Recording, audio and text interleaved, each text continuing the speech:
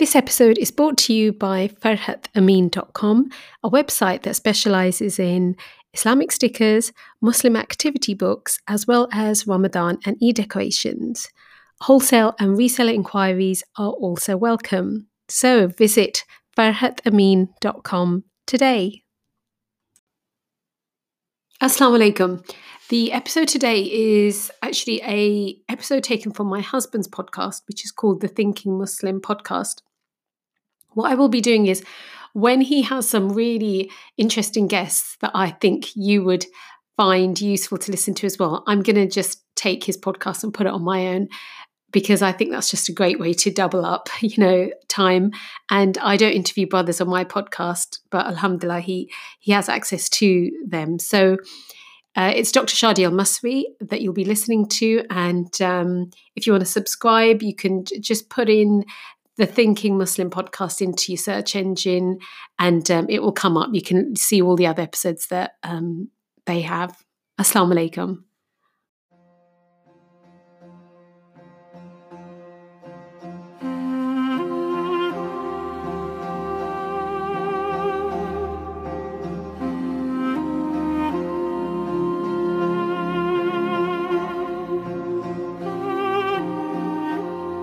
What is a man, and what makes a man, and what is masculinity? It was these questions sent out in a tweet by the Islamic thinker and scholar Dr. Shadi Al-Masri that grabbed my attention during a busy workday while scrolling through my Twitter timeline. I had already been researching the subject for my Thinking Muslim course, and so contacted the brother to discuss the matter further, and he had kindly accepted my invitation to explore the subject. Of course, the issue is not a new one. The debates rage in European and American societies, often punctuated by accusations from both left and right that serve to underscore the unedifying and uncivil debates that the so-called tolerant liberal West has descended to. Jordan Peterson asserts a crisis of masculinity, taunting his feminist detractors with pseudo-scientific claims and theories. The shrill within liberal society finds little intelligent response. Dr. Shadi in this debate stands out for his dedication to a nuanced and intelligent look at how revelation informs the Muslim conception of masculinity. How did the revelation and the Messenger ﷺ's practice nurture an idea of Islamic masculinity? We often read the stories of heroism and courage, of which there are many examples in early Muslim society, and surmise the early Muslims must be one-dimensional personalities. What I confirmed during this interview was it was far from that. Islam transformed the man from his pre-Islamic state to a multi-layered, thinking, just, strong and courageous being, humbling himself in worship to Allah subhanahu wa ta'ala and dedication therein. Just a quick reminder, please continue to keep us in your du'as. Follow me on Twitter and continue to send me ideas for guests and interviews. Please also look out for our Thinking Muslim courses if you live in the UK. We aim to take an intelligent look at the ideas of liberalism and the Muslim response. I would like to recommend a great small charity whilst you're here that is doing some tremendous work, Muslims in Need. You can find them at muslimsinneed.org. I know some of the volunteers personally. No one takes a wage and they use gift aid to pay for any implementation needs. I highly recommend them. Dr. Shadi, assalamu alaikum wa rahmatullah and welcome to my program. Wa alaikum assalam wa rahmatullah and thank you for having me. Now, Dr. Shadi, I contacted you having read an interesting Twitter thread where you wrote on masculinity. You start with the questions, what makes a man? What is a man? And what is masculinity? What motivated you to ask these questions? Well, there's a lot of things. Well, first of all, thank you for having me on your podcast. And I should start with Bismillah ar-Rahman ar-Rahim. Alhamdulillahi Rabbil Alameen. Allahumma salli wa barik ala Sayyidina Muhammad wa ala alihi wa sahbihi wa sallam taslima. Now, your podcast is the Thinking Muslims podcast, right? And I got to tell you right off the bat that your thing, it looks very official. Your brand is very official, right? and it gave me the feeling that this is a serious operation. So that's why I'm here. The way that you've sort of, branded the thing, and you have various guests. So firstly, that just wanted to tell you that that whoever's doing this on the back end of your operation is doing a really good job. So that's the first thing. The second thing is that these days there's a lot of moralizing. There's a lot of policing of language. There's a lot of, accusation really of ideas and people. And they use terms, right? They use terms, and terms tend to be, you could say, almost like the Quran says, in hiya illa asma' sammaytumuha antum, like names that you made up, right? They're just words, and there's no set authority to determine, no agreed upon authority to determine what those words actually mean. Like what are these accusations mean, right? So you go in and you read someone's usage of it, and it's absurd. You read someone's definition of it, and it's reasonable, like very reasonable.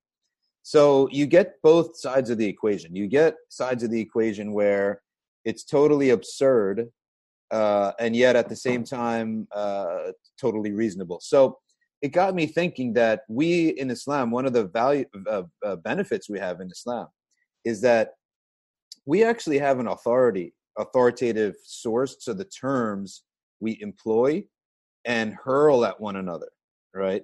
So if you're going to hurl a term at me, fortunately for us in Islam, we actually have a definition for that term. Whether that definition came about as a result of the Quran and Hadith itself, or whether or not the Arabic language, which is like fixed, and its meanings are fixed, or the scholars of Islam have come up with agreed upon terms for millennia to the point that and it's so widespread that you're not going to change the meaning of those terms. And even if you did, no big deal. But the point being is that I always feel uncomfortable around terms that are not solidly defined. Okay, so I set about to tackle this one term, which has been thrown around a lot, and sometimes with validation, and sometimes I think it's a little bit excessive and almost meaningless. So I set about and thinking to myself, well, what is the meaning of this in Islam? What is a man in Islam? What is a rajul in Islam? So I went about doing that, and based on the Quran and Hadith, put down some pointers. And that was basically the idea behind it. Jazakallah khair. And so what conclusions did you come to about the Islamic perspective on man and masculinity? So the points are actually not that many, right? The point of what makes a man is actually very simple, I would say, right? And it's summarized in the phrase of qawama, okay? Half of it, you can summarize half of the whole thing in the phrase of qawama. And the idea of qawama comes from the root of getting up, yaqum, okay? And it has to do with effort and energy, and the exertion of effort and energy, okay? And the pushing off of laziness, and taking an initiative, and taking a risk as well. So you can divide qawama into two parts, being a provider and being a protector. Okay, so a male, okay, a dhakar or a male enters into this phase of qawama as soon as he basically can survive for himself. So as soon as he can make his way in life and earn his livelihood, he now goes from underneath the protection and care of his father to now himself being a protector and a caretaker. So, for example, we would say that a boy who becomes a young man and then graduates and has a job, at that point, he now has dependents. His mother is his first dependent, right?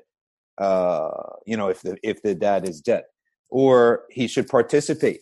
He should partake in taking care of his household. All right, that household. He is going to get married and have children, all those. So he's a protector and a provider. of his dependents, okay, and a contributor to his community.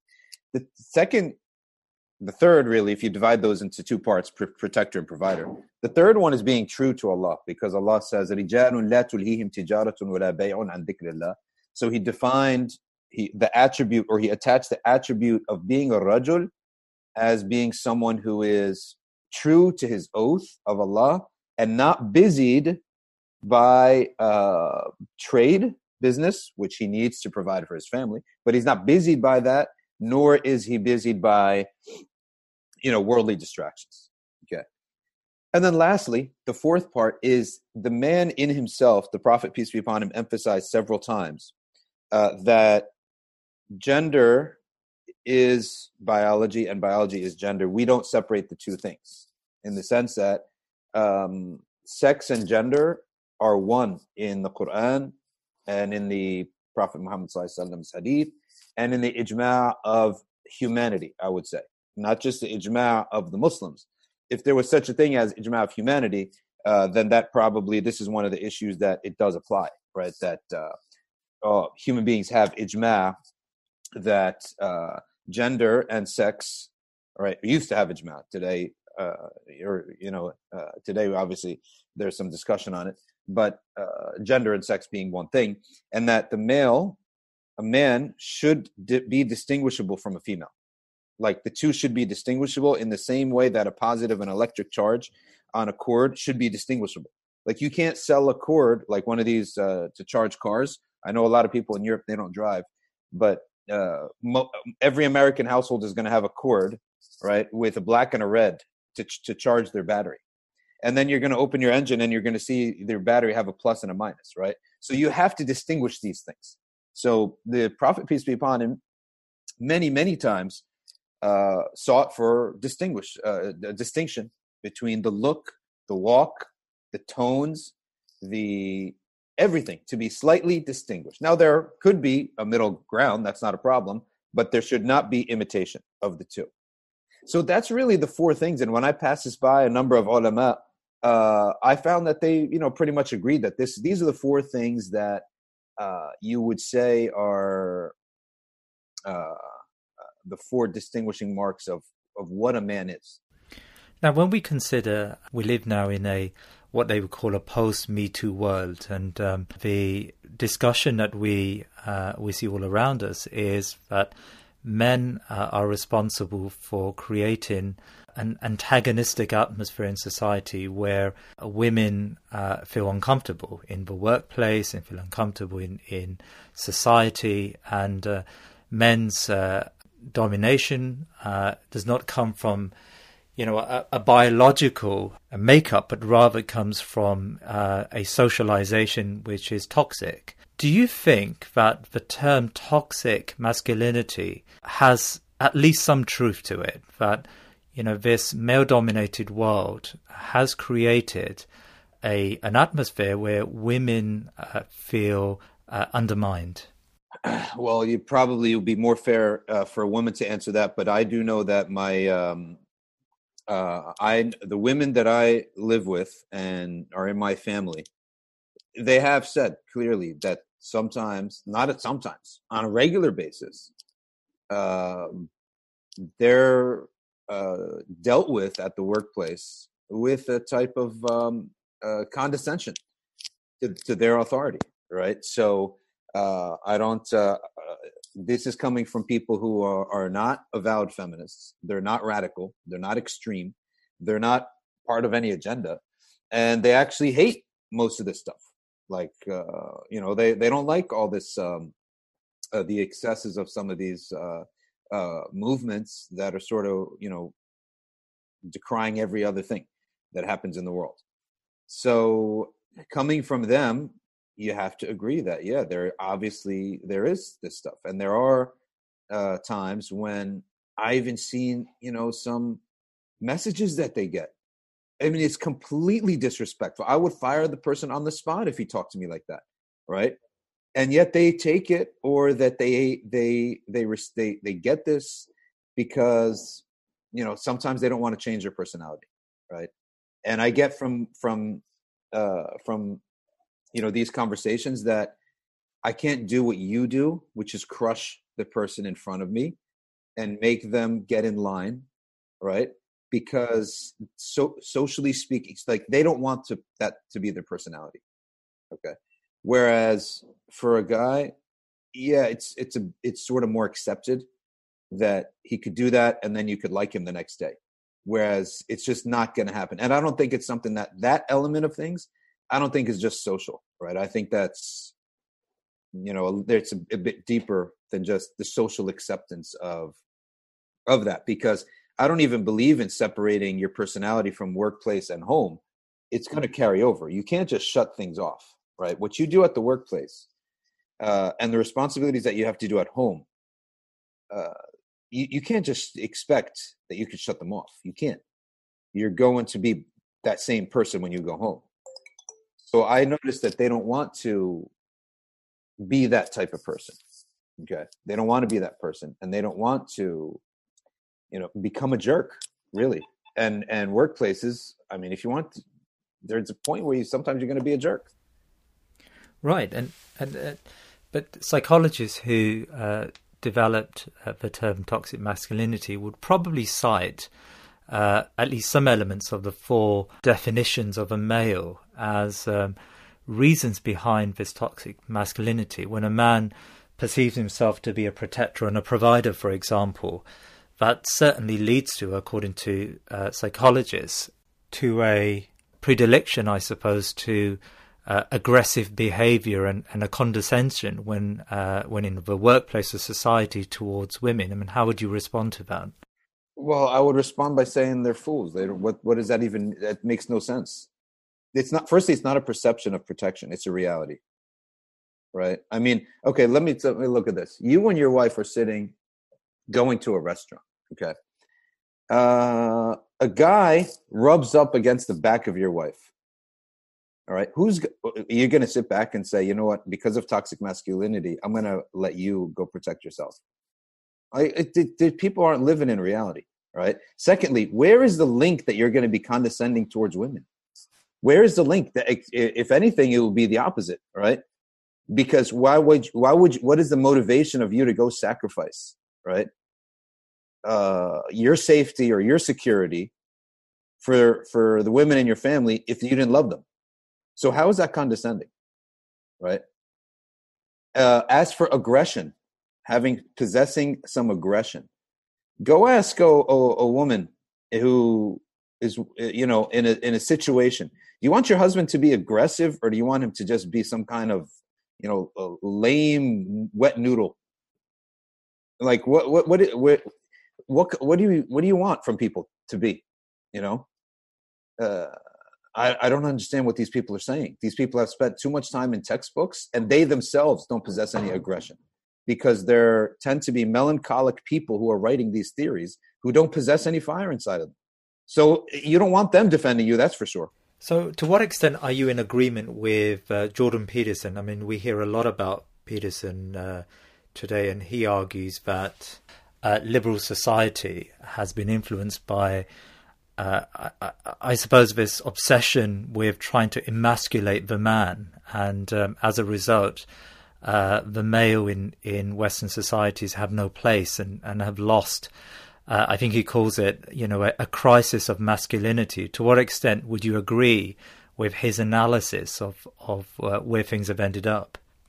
Well, it's good that you bring that up. And he's a lot more relevant than some of these shrinks sitting in a room, writing stuff.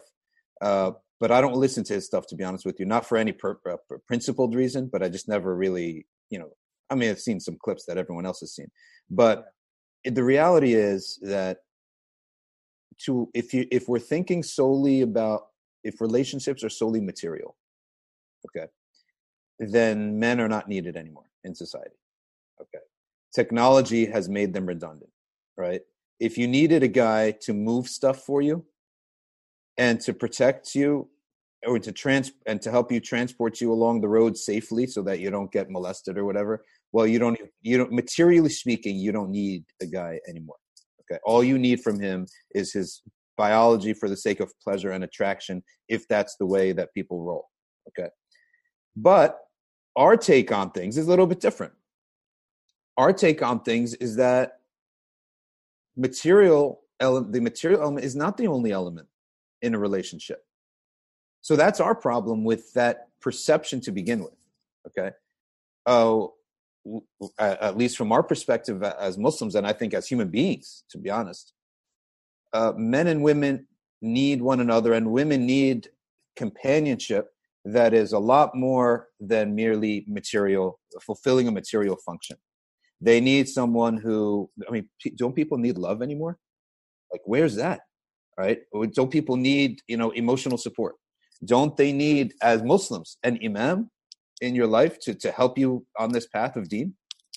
So let's say, hypothetically, in a situation where you had a man completely redundant, and the way that life brought it about is that she's far better at school, she's far better at sitting still than he was, far better at studying abstract theories from textbooks than he was, went on to be a doctor and a lecturer in a medical school or a lawyer or something where her degrees helped her. Meanwhile, like, he's a hyperactive type of guy, couldn't sit still, and he, sells mobile phones. Okay, so let's say this could happen in a society, for a couple. All right, she makes 5 times more than him. It could happen. What do we say about these people? Do we throw these guys in the garbage now? Do we say that you're totally useless? You should be ashamed of yourself? No. As long as the guy is putting his effort in, okay, she might earn him. But you think that she doesn't need his care, his love, his imam in the household, his raising of the children. She doesn't need any help with that, right? Physically speaking, if she gets accosted or assaulted or called names, and I don't know about you, maybe not in London, but I know I've been out with my wife and she's been called names, right, for her hijab. And I've had to do something about it, right? Now, do you think that my wife is going to be happy with some guy who, like these psychiatrists who make up these terms, is going to sit and analyze the situation or just take action, right? So if we limit it to material, then Jordan Peterson is right. But my point is that that's a very superficial way of looking at the world, that it's just earning power and that's it. Yeah, earning power is a big deal, okay? But it's not the only deal. And I'm telling you, there are out there some cases where I might not like it, you might not like it for yourself, but we can't decry it as a religious thing that, okay, you're to be looked down on because you don't earn as much as your wife, or that you're not as smart as her, or that you're not as sophisticated, or blah, blah, blah, whatever else Jordan Peterson is saying, right? Or you're not as needed as you are in the past for the material. So I'm saying there's a lot more than the material. I suppose Jordan Peterson's argument, as well as what you've really well outlined there, is that when it comes to the role of men now in the West, even beyond the financial contributions and the material contributions, men don't know their place at all, and almost that liberal society has emasculated the man and has turned a man into I suppose a symbol of redundancy, right? And men no longer have a role or a place. Now, how would, from an Islamic perspective, how would Islam summarize the role of a man beyond being the protector and provider? I mean, give me a picture of life in an Islamic society for a man.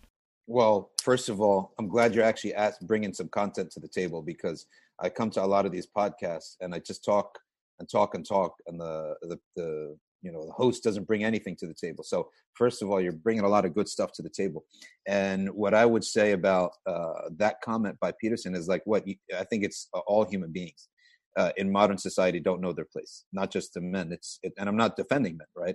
But does it look like women know their place when they're, signing up for pornography and to be, jammed and penetrated by machines and by 63 guys and have, semen dumped on their faces? So are they on the right track or something? And now, obviously that's not all, but that's a symptom. if the pornography industry wouldn't exist without women, and it's bigger than NFL, NBA, Major League Baseball, NHL, and NASCAR combined. Okay, it gets more views than all these things combined. So human beings don't know their place in a world where there's no absolute. That's the summary of it. When you don't have an absolute that's fixed, then you don't even know where you're revolving around. Okay, and you don't know where you're going. Okay, that's just the nature of things. So it's not just men who don't know their place. It's human beings in general who don't know their place in the world. That's what I'm seeing as a general thing. So your question was, what is a man's place? Well, it's still we have plenty of direction in our religion. We have so much direction, okay, that you don't have time to be wondering what I'm supposed to do. That's number one. Number two, you have a threat behind that direction too. And that's actually one of the most things that people don't like the most, but in fact is one of the most beautiful concepts, right? Which is the concept of hell. Okay. Because hell is a concept, adhab, punishment, torture, is a concept that moves you out of your laziness. Like if you were thinking twice about something, Allah subhanahu wa ta'ala made you think real fast. So you never get analysis paralysis about certain things, right? You never have time to overanalyze certain things because your God is telling you you have to do it, right? And then over time from doing it, you learn your wisdom. You learn the wisdom behind it, okay? When we look at the life of a young man, okay, I see young Muslim youth, if they know their deen and they're guided by people who know their deen, they're actually very busy. There's no time to be lost in wondering and pondering who I am and discovering myself, right? I mean, read Surah Al-Baqarah. He created you. You don't need to discover yourself. He created you. What you might discover about yourself, certain specifics, like what is my specific role in this community? What is my specific, talent? What is my career? All that stuff. But I don't see that how a Muslim who's devoted to this book can feel lost in the winds when you have personal spiritual obligations and prohibitions, okay, to worry yourself about. And then in order to live, you're going to need to earn and marry just to fulfill this critical need, right, of sex and desire. And some people say, oh, so you're saying marriage is about sex. Well, I mean, unless you're living on some other planet, that's a big portion of it, right? I mean, are we gonna police our language so much that we don't even talk about reality anymore? Like, do you think that if men did not have desire, okay, that they would marry? Look at men who can have sex without marrying. They don't marry, right? They don't get married. They have what they need. So it is a humongous portion of the equation. And if that's politically incorrect, well, so be it. It's not the only part, but it is a humongous portion of it. Okay. So Muslim who is on his deen is very busy. And there's no time to be having these, existential crises and sitting on couches and, discussing what my role is in the world. Now tell me about early Muslim society. So I suppose our example comes from the Prophet ﷺ and the Sahaba and their society. Really, my question is in two parts. Firstly, to what extent did Islam differ from early Arabian society in terms of masculinity? Did Islam build upon the predefined roles and lifestyles of men in those societies, or did Islam radically change and shift the role and the attitude of men? And I suppose secondly, how did the Sahaba acclimatize to this role, if indeed the role was different to pre-Islamic Arabia? Well, one of the things that Jahiliyyah does, age of ignorance, is that it alienates certain people for matters that are totally out of their hands. And there were a number of Sahaba who felt this, right? One of them was Julaybib, for example. There's another Sahabi whose name actually skips my mind right now.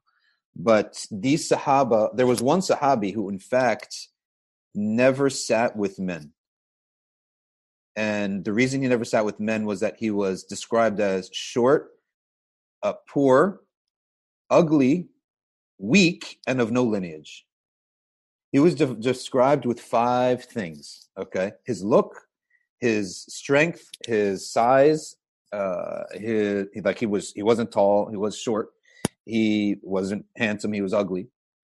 He was of no lineage, and on top of that, he was poor, okay? And so he would be shooed away by men, and he would feel so inferior when he was around regular men, okay? Why do I bring up that example? Is because Jahiliyyah and what you would call, or what today's society would call this toxic masculinity, right? If we want to use that term. And I don't have a problem as long as we define what it means, right? If we use that and say that the first people that this harms is not women, it's other men, okay? It harms other men like these Sahaba.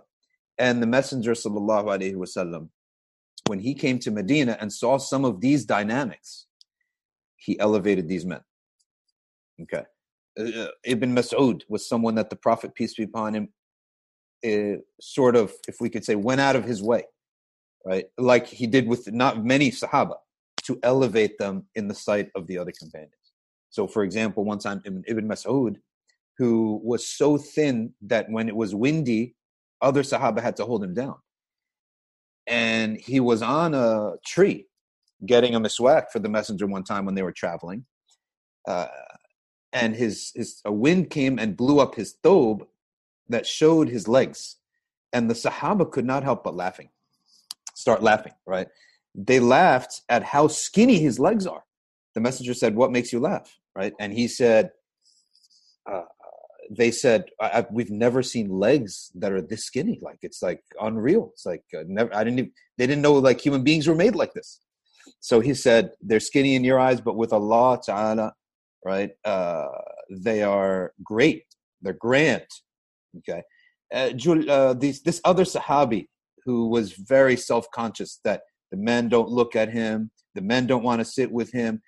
The Prophet sallallahu alaihi wasallam saw him one time in the marketplace and covered his eyes, and said, "Who will buy the slave from me?"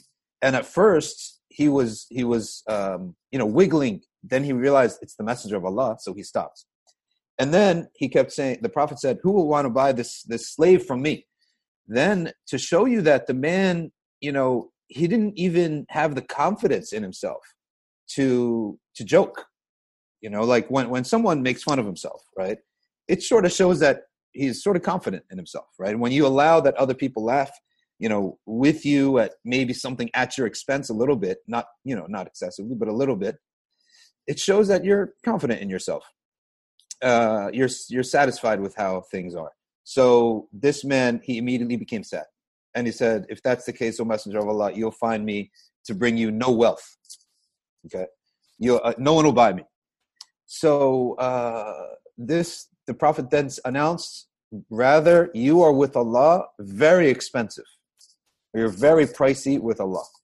So that Sahabi, from there on, when the Messenger of Allah makes such a pronouncement, he became special in the sight of Allah, right? And in the sight of the Sahaba. So the Sahaba started to go out of their way, to include him, because that is basically essentially a guarantee of paradise. When the Messenger says that you are with Allah expensive, valuable, pricey, okay, then the Sahaba now would ask for his dua. They would make sure, that he felt, they would go out of their way, okay. So the Messenger of Allah went around to break down these things that were ruining, these jahili concept of masculinity, that were ruining other men. Okay. Before we go on and speaking about what he did for women, let's just look at what he did for the men first, right? Because toxic masculinity is not something that benefits all men. Okay. So that's the first thing. So another example is Julaybib, who couldn't get married because of his look. He was not handsome. So the Prophet came to a very elite type of family and he knew that they had a very pious daughter. And he said to them, I would like to discuss marriage. And they were so happy, okay, that the messenger wants to discuss marriage. Okay, so they then, got excited. And he said, no, this is not for me. This is for someone else that I'm concerned about. And they said, okay, who it is? Who is it? He said, it's Julaybib. And the husband, he got out of it by blaming his wife, basically, and saying, well, this marriage is a matter of the women, and we have to discuss it with the women of the family, et cetera, et cetera. So then he goes, and the homes in Medina, if you ever took a tour of Medina in Umrah, they'll tell you, like within, a quarter-mile radius, the homes of so many Sahaba. So the homes were packed tight, like a camping site in Medina. And so when the man went back, and the Prophet was sitting with some Sahaba, the people heard the wife saying, Julaybib, Julaybib, yelling, Julaybib. And she said, by the life of Allah, which is a prohibited oath, we will never marry Julaybib. Okay? So how do you think the man felt? In front of the whole world, the whole society, right? That he's being yelled at. But the woman is like putting him down like this, right? Now, the girl said, she was born on Iman, right? Prophet came when she was very young.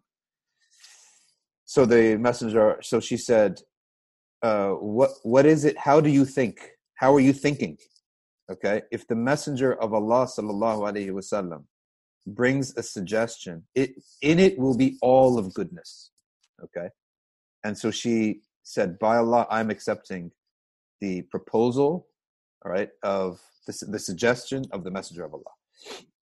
So she then went and she married Julaybib, and they did have children as well. Okay. So at that point, the pattern continues. Bilal al-Habashi, Omar, the pattern continues with the tabi'een. With the Sahaba. That Omar ibn al-Khattab, when he referred to Bilal, he saw one time Bilal and Abu Bakr sitting together. He referred to Bilal as our master who was freed by our other master. Okay. Because new Muslims, don't think that the Sahaba were all the same. There were brand new converts. Were coming into Islam, not showing respect to people that they didn't really know, like Bilal. They weren't showing him respect because they still had this jahiliyyah. So Sayyidina Umar actively went about altering this. He actively went about reminding everyone who's who. Okay. Likewise, even from the elites, Sayyidina Ali from Quraysh, for example, was not always respected. He was not always respected, okay, because of he was short, very dark, bald, and he had a paunch of a belly, and he was also his personality was not outgoing. He was not like an outgoing personality that everyone would love. And he was not tall like Omar to impose himself on others. So a lot of people felt, a little distant and uncomfortable around him, okay, or they stayed away from him. If they were close to the deen, they consider him the most charismatic person and the most amazing person that that could be. So the Prophet always talked about that people will have ghulu, like almost like extremism on both sides of Sayyidina Ali. They will either dismiss him or they'll see beyond his material elements, and they'll elevate him even beyond, even to excess even, okay? And his rank is so high that the Prophet ﷺ said, if you want to see Prophet Nuh and Prophet Isa, and he has this amazing hadith, all combined in one person, like not them themselves, but the character, like the wisdom of this prophet, the zuhud of this prophet, then look at Ali bin Abi Talib. The manaqib of Sayyidina Ali are just, manaqib being the virtues that the Prophet said. It's just unreal. He outstrips everyone of the Sahaba in terms of the amount, the sheer amount of times the Prophet praised him. Now, why is that? Now, like, one of the reasons is because it's true. Another reason is that it needed to be stated. You won't find that Umar bin Khattab needs the Prophet's support when it comes to socialization, right? Sayyidina Umar is going to get you respect whether you like it or not. Okay, so he doesn't need help in that, but others did. So, in the context of what you're asking, part of our society and our life is to reevaluate these standards. And if you want to know that, what did Islam do to the early community? What did the prophetic message bring to the early community? It brought a reevaluation of the standard of things, away from the material. Okay. And I'm telling you, a lot of times these secular writers who say a lot of things that drive you nuts, right? Probably some of those shrinks that are sitting in the rooms and writing these textbooks, they say a lot of smart things too, right? A lot of intelligent things that we would agree with as well, that I would agree with, and they deserve credit for it as well. So, so that's basically where I would bring it. And I've seen in the world of discussion of toxic masculinity and discussion of privilege, I see a lot of wisdom and a lot of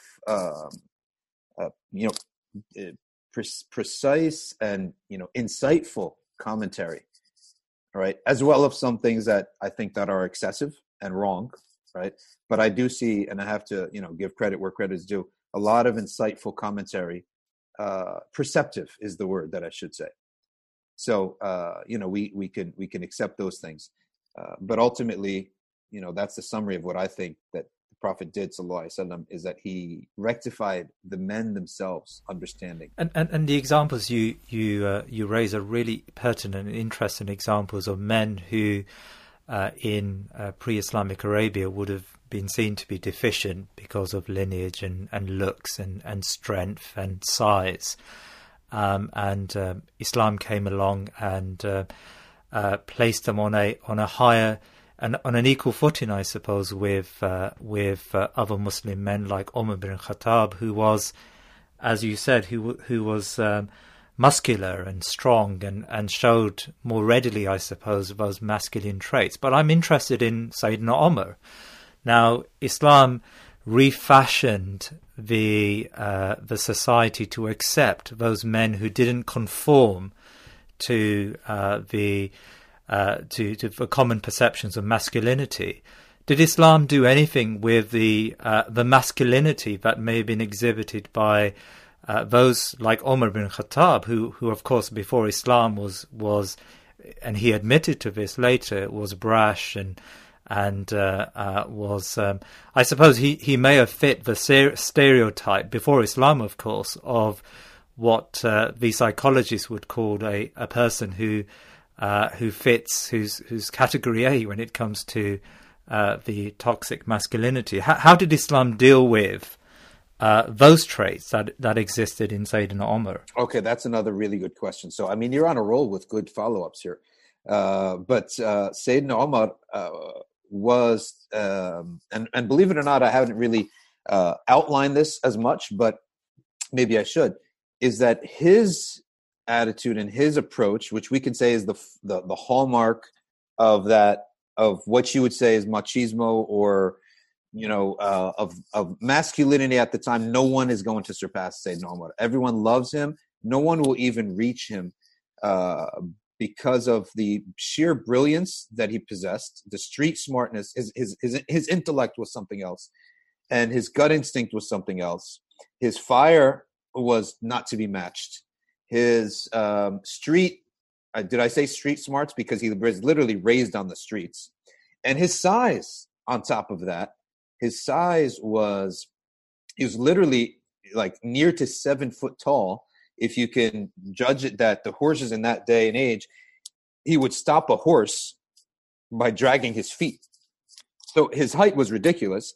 And he was of a fair complexion and a handsome complexion. He was fair and a handsome complexion, which the Arabs in Jahiliyyah, and still now, all the Arabs, to be honest, we're not going to fake it. They prefer the light skin and the lighter eyes, and he possessed that. Okay. Later in life, he grew bald like other men, and he used to keep his hair long, right? And his hair would reach the you know when people they're bald, but the back of their hair, they just keep it long. And so he used to do that. And his mustache was long, and he used to actually twist his mustache when he was thinking. So no one's going to reach Sayyidina Umar, but Sayyidina Umar went through, if you read the hadiths, over a decade of the Prophet sallallahu alaihi wasallam polishing and molding this human being. And if you look at all of the hadiths of this molding, it is tempering the nature of Umar ibn Khattab from the speed of anger, right? And the harshness of response. He's tempered all of these. So there are 13 ayahs of the Quran in which the brilliance of Sayyidina Umar is manifest. Okay, his brilliance is manifest by him uttering a phrase and the Quran coming down, revelation, with the same exact phrase. Okay, and the Suyuti adds 9 more instances where Sayyidina Umar made a judgment or asked the Prophet if he could do something, right? Or suggested to the Prophet to do something, and the Quran came down to confirm the judgment of Umar. So that's a total of 22 times, 13 verbatim and 22 in meaning. Now, we also have 13 instances, according to some of the collections, and some of them have actually made it to 22, if they added different subcategories, of the Messenger of Allah sallallahu alaihi wasallam tempering and correcting the reaction of Umar ibn Khattab, right? So that, for example, a man came to the Umar ibn Khattab and said, came to the Messenger, peace be upon him, and said, pay back your debt. You sons of Hashim, don't pay back your debts well. A Jewish man came to the Prophet, used to always take his loans from the Jews, so because he knows that if he asked a Sahabi, it wouldn't be fair because the Sahabi would never say no, right? So he needs to, in business, you can't have haraj, you can't have hardship or embarrassment in business. So he used to go to the Jews, who are very comfortable telling him no. They don't believe in a bigger thing, which is his prophethood. So the Messenger used to take his loans when he needed a financial loan from a Jew. And he needed loans mainly to give charity to the poor, not for himself. He never used a loan for himself, but he used to take loans for charity to the poor. And so Umar ibn Khattab immediately, within a blink of an eye, Umar's sword was on his neck, this man's neck, right? And that's what I'm telling you. This is why Hassan al-Basri says, if you're depressed, read stories of Umar.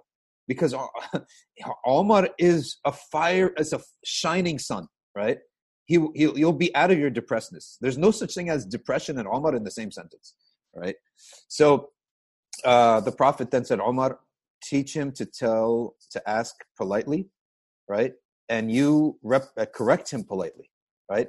And go to such and such and get the money from here and take him with you and add to the money because of what you scared him by. Okay. So what is the Prophet showing here? He's showing that justice is in feelings too. The word adha in the Arabic language is the bare minimum of it is hurt feelings.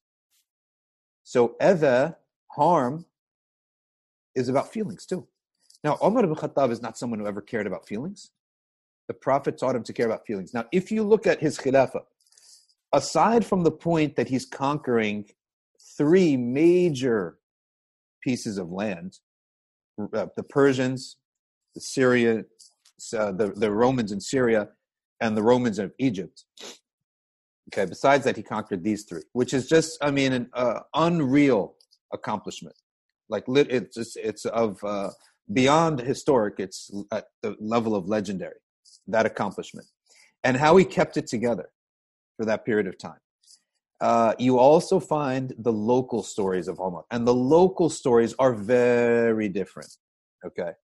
They're not, you will never find a conqueror have the local stories that he has. So these local stories involved Umar's nighttime reconnaissance missions, okay?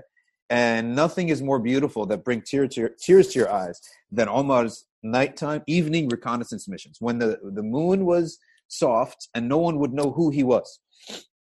He would go out with a servant of his, some of the youth, and he would go around listening for conversations that were loud enough to be heard from the street. Okay. And one of these, he found crying babies. Okay, no problem. Crying babies. And he knocked on the door and he said, who are these babies? And why are they crying? And this lady who's living on the outskirts of Medina, she says, well, you can go ask Omar. He's the one who sent out my husband, my father, my brother, and my uncle. They're all fighting wars for Omar. And he's left us like this, right? So Omar began to shake. Why? Because the messenger taught him, this soul right here in front of you, you don't judge her by what you see. You judge from the lens of Allah subhanahu wa ta'ala, for whom there's no big and small, right? If a heart is innocent and it calls upon its Lord will answer. So Omar went shaking to the Bayt al-Mal and got food and went back and cooked it. And the servant said, let me cook it, let me carry it. And the Omar said to him, I'll carry it because are you going to carry my sins on the day of judgment? Right? Let me carry it. He cooked it the whole time. He fed the kids. Okay.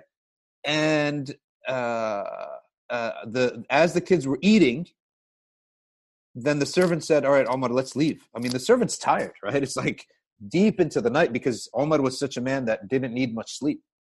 And in his khilafah, they often say that he would spend from Isha to Fajr awake and sleep a little bit after Fajr. That's it, or before Dhuhr. Okay. So Omar said, no. Not only did we find them hungry, we found them crying, right? So we're not going to leave them merely with a full stomach. We're going to leave them laughing. So look at the degree of perceptiveness of people's emotions that Sayyidina Umar is displaying here. He's not just looking at the function. All right, I fed you. I paid for this house, right? I'm feeding you. I'm paying your bills. No, he's looking at emotions. He's looking at quality of life, right? And this is something that no way that pre-Islamic Umar would have cared about. So the Prophet taught him these things. So what did Umar do? Sayyidina Umar, this conqueror, this legend, okay, this man of men, leader of men, okay, gets on his knees and starts playing horsey with the kids. He starts actually having the kids on his back and then going and bumping into the other kid and falling and rolling. And then until the kids are just cracking up and laughing. And then the mom sees this and she's laughing, right? And then he leaves at that, okay? Then the mother comes and Umar ibn Khattab says to her, anytime you need something, come to the masjid, okay? So she goes. A couple days later, that lady comes and she comes to the masjid and she said, she finds Umar and she said, oh, it's you. Thank you for the other night, for helping us the other night. And you said that I can come here if there's any need. So can you show me where Umar is? Because I have some needs. And the Sahaba were just, their jaw were dropping, right? And someone whispered to her ear, that is Umar, right? And her eyes just welled up with tears and began to weep, never imagining that this is what your leader is, right? I mean, and we wonder why people had Iman in those days. When that's your Imam, right? You're going to know this message is true, right? So when you ask about what happened to the fringe people whose the standard of masculinity was against them, we looked at that. When you look at the guys who were the standard of masculinity is in their favor, we looked at that too. And one of the hallmarks of Umar, if you notice, is there's two Umars. There's the weeping Umar and there's the conquering Umar. Okay? And the weeping Umar is with other believers, right? When he sees a mu'min, Umar knows that mu'min has rights with the King of Kings. And Omar is very careful to observe those rights. And then the dominating Omar is the Omar that is so quick to crush enemies and heretics and people, things like this. So there was a man who came to Umar ibn Khattab and he complained of another guy in Kufa who was asking heretical questions, like the questions that bring doubt into people's mind, right? Like, do you think Sayyidah Maryam really had a child out of wedlock, right? Astaghfirullah, without a father, right? And questions like that, like bringing doubt. So Omar said, bring him. He brought him. And Omar said, are you the man who says this, this, and this? And the man says, yes. Okay. So Omar picks up his own stick and starts beating the lights out of this man. All right. And the people are like, what is this? Right? Omar is so perceptive. He knows, like, you have to stop these things before they carry on. There's no such thing as, oh, let's have intellectual this, that, and the other, and open. You're talking about Allah. This is not, we're talking about economic plans. We're talking about the environment. This is Allah, okay? And Allah has rights. And don't even go there. It's not even good for you. You don't go and say, well, let's have an open mind. And let's have intellectual or whatever, rational inquiry. Or let's have an open dialogue. When it comes to Allah, do we have an open dialogue about the virginity of your wife and your wife's whereabouts last night? No, I don't think so, right? So there are certain things that are off limits. And Umar ibn Khattab displays this. And that's why the deen was safe. Not only were people happy, the poor were happy with him, right? The deen was safe. So he shut things down.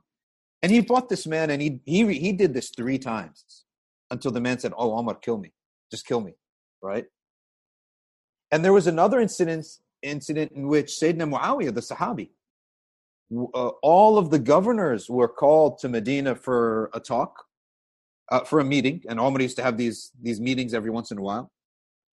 And Sayyidina Muawiyah was the last person to walk in, and the masjid was full, and the governors were all sitting with Umar at the front of the masjid. And, people are watching, all these governors are coming in, and Sayyidina Muawiyah walks in.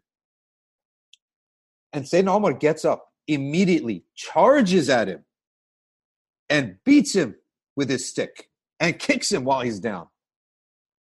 And then he goes to sit back. And Sayyidina Ali was right next to him because Sayyidina Ali is his right-hand man. And he said, Ya Amir al-Mu'mineen, the man did nothing wrong. He said, and I wasn't punishing him. I saw the arrogance in his eye and I wanted to beat it out of him. Like, I'm the Amir of Syria. I got new clothes. I have a guard, right? I have all this stuff. And he saw that and he said, and Omar immediately, there's only one solution to this. You're not going to walk in and everyone's watching this arrogance, then people might imitate it, right? He goes there and he beats him down, okay? And he's rolling in the dirt, okay? So Omar removed the arrogance from people, okay? So Sayyidina Omar, there's 2 Omars, and you have to look at which one. And the problem is when someone tries to be like Omar, but he doesn't find anyone except like his wife to bully around, right? Or like some poor Muslim, or you're picking on other Muslims, and that's to me, a misapplication of the thing, and sort of some type of naivete. If you want to bully someone, if you're in the mood to pick a fight, and that's your personality, go find a muqtada. Go find some innovator who's destroying or transmitting a falsehood about the deen. Go find the real enemies of Islam who are conquering our lands, and go beat them up, right? Don't come and pick on, some miskeen Muslims who, because you don't like one opinion that they said, or you don't like something like that. No, Sayyidina Umar for the Muslims was really, honestly, like a lamb. He was really like a lamb with pious Muslims. Even if he differed, he would say, Ar-ra'yu mushtarak. Everyone can have an opinion. I mean, their opinion is free for all people to have, right? So he didn't impose his subjective opinions on people. And this is sometimes maybe people might not realize this, but he never actually imposed subjective opinions on people. If all opinions were given and there was no verse, no hadith, and no consensus, he went with his own opinion. But that's because there was no verse, hadith, or consensus. If there was a consensus developed, he did not follow his own opinion. He went with the consensus, right?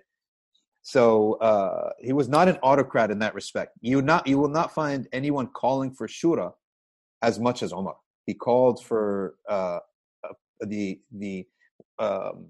opinions of the intelligent for everything that didn't have a direct verse or a hadith. I mean, you're describing here people who have a lot of nuance to their personalities. There are many layers to their personalities. Here's someone who humbles himself in front of a starving woman, and he conquers lands, right? And here's someone who's restraining his nafs to remove the remnants of jahiliyyah that may still exist within him, as an order of the Prophet ﷺ, and his personality is incrementally refining. Now, the problem we face is in our current predicament is, especially amongst young people. I mean, I think for all of us, of course, but for young people in particular, that those layers are quite hard to develop and build. A young man living in a Western society, in a liberal society, is influenced by what he sees around him. And it's often the case that those grades, those layers just don't exist in his personality. You know, he goes through a very troublesome teenage years, and during that period he rebels against everyone and everything. And he comes out from those teenagers probably in his mid-30s, right, where he begins to mature and think about settling down, as they describe. I suppose my question to you, Dr. Shadi, is how does one, especially amongst Muslim youngsters, how does one develop these layers of personality and refine those male personalities so that we can emulate those Sahaba and their traits? Well, there's only one answer to that, and that is good suhbah. And so the meaning of suhbah is like constant company, like in all their states, whether it's a official capacity, like as a class, or whether it's a visit, or whether it's eating together. Constant company exposes a person to the various situations that a learned, mature Muslim, maybe scholar, will be in, and we get to see the reaction in those situations. It's suhbah of learned Muslims is one thing. Believe it or not, a good spouse who knows her stuff as well. A smart, intelligent spouse. You can't underestimate that. I mean, I could tell you my personality has been, formed mainly by my dad. But my wife also brought a perspective that I never really thought about, right? Like, I guess you could say, I wouldn't say softens it, but showed a little bit of perspective on the importance of emotions. Like, we're not bulldozing people, or not forgetting to think about how people feel about actions and words and whatnot. A lot of those things, I wouldn't even say softening. I would say refining. Okay. And also ta'aleem. Knowledge has the element of telling you which fights you can pick and be rough with. Quran actually says, Jahid al-kuffar wal-munafiqeen waghlud alayhim. Right? Fight against those enemies of faith and hypocrites and be rough with them. Right? Waghlud, be rough. It didn't say like be soft, be rough with them. Right? And those are the enemies and traitors and hypocrites being in this verse, meaning imams calling to heresy. So I would say it's a combination of suhbat al-ulama, companionship of imams and scholars, and also the opposite gender in someone's life, because that sort of gives you a different perspective. I've always thought that spouses should have the same beliefs, the same taste, but different temperaments. Right? That's sort of my take on I don't do like marriage stuff, but if I did, that would be my take. My take is that different beliefs, different beliefs are a problem. Different tastes are a problem, right? If you don't like anything that she brings into the house as, furniture, decoration or something, that's going to be a problem. You're not going to be happy in your own home. If she, every time she buys you a shirt or cooks you food, or you do something for her and you don't know her tastes and you try to buy her a gift and it's a disaster every single time, it's not going to be a happy marriage. So taste is very important. Like what you guys find funny, what you guys find, what you guys find to be nice to look at, etc.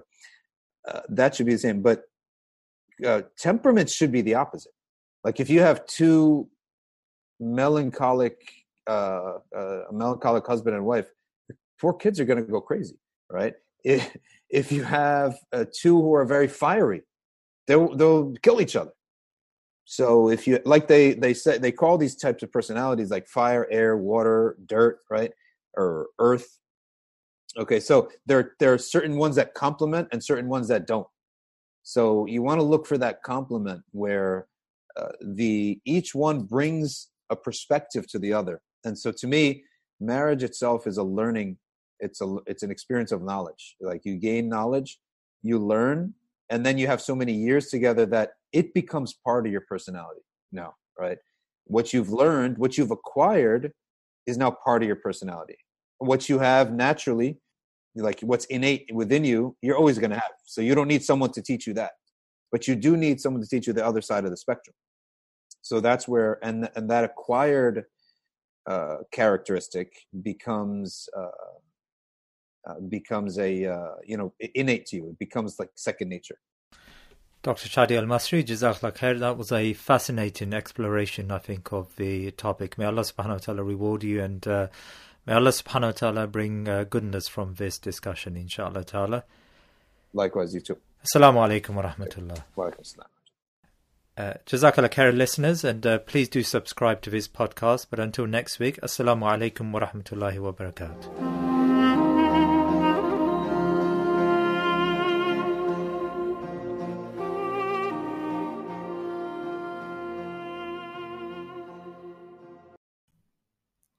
This episode is brought to you by farhatamin.com, a website that specializes in Islamic stickers, Muslim activity books, as well as Ramadan and Eid decorations.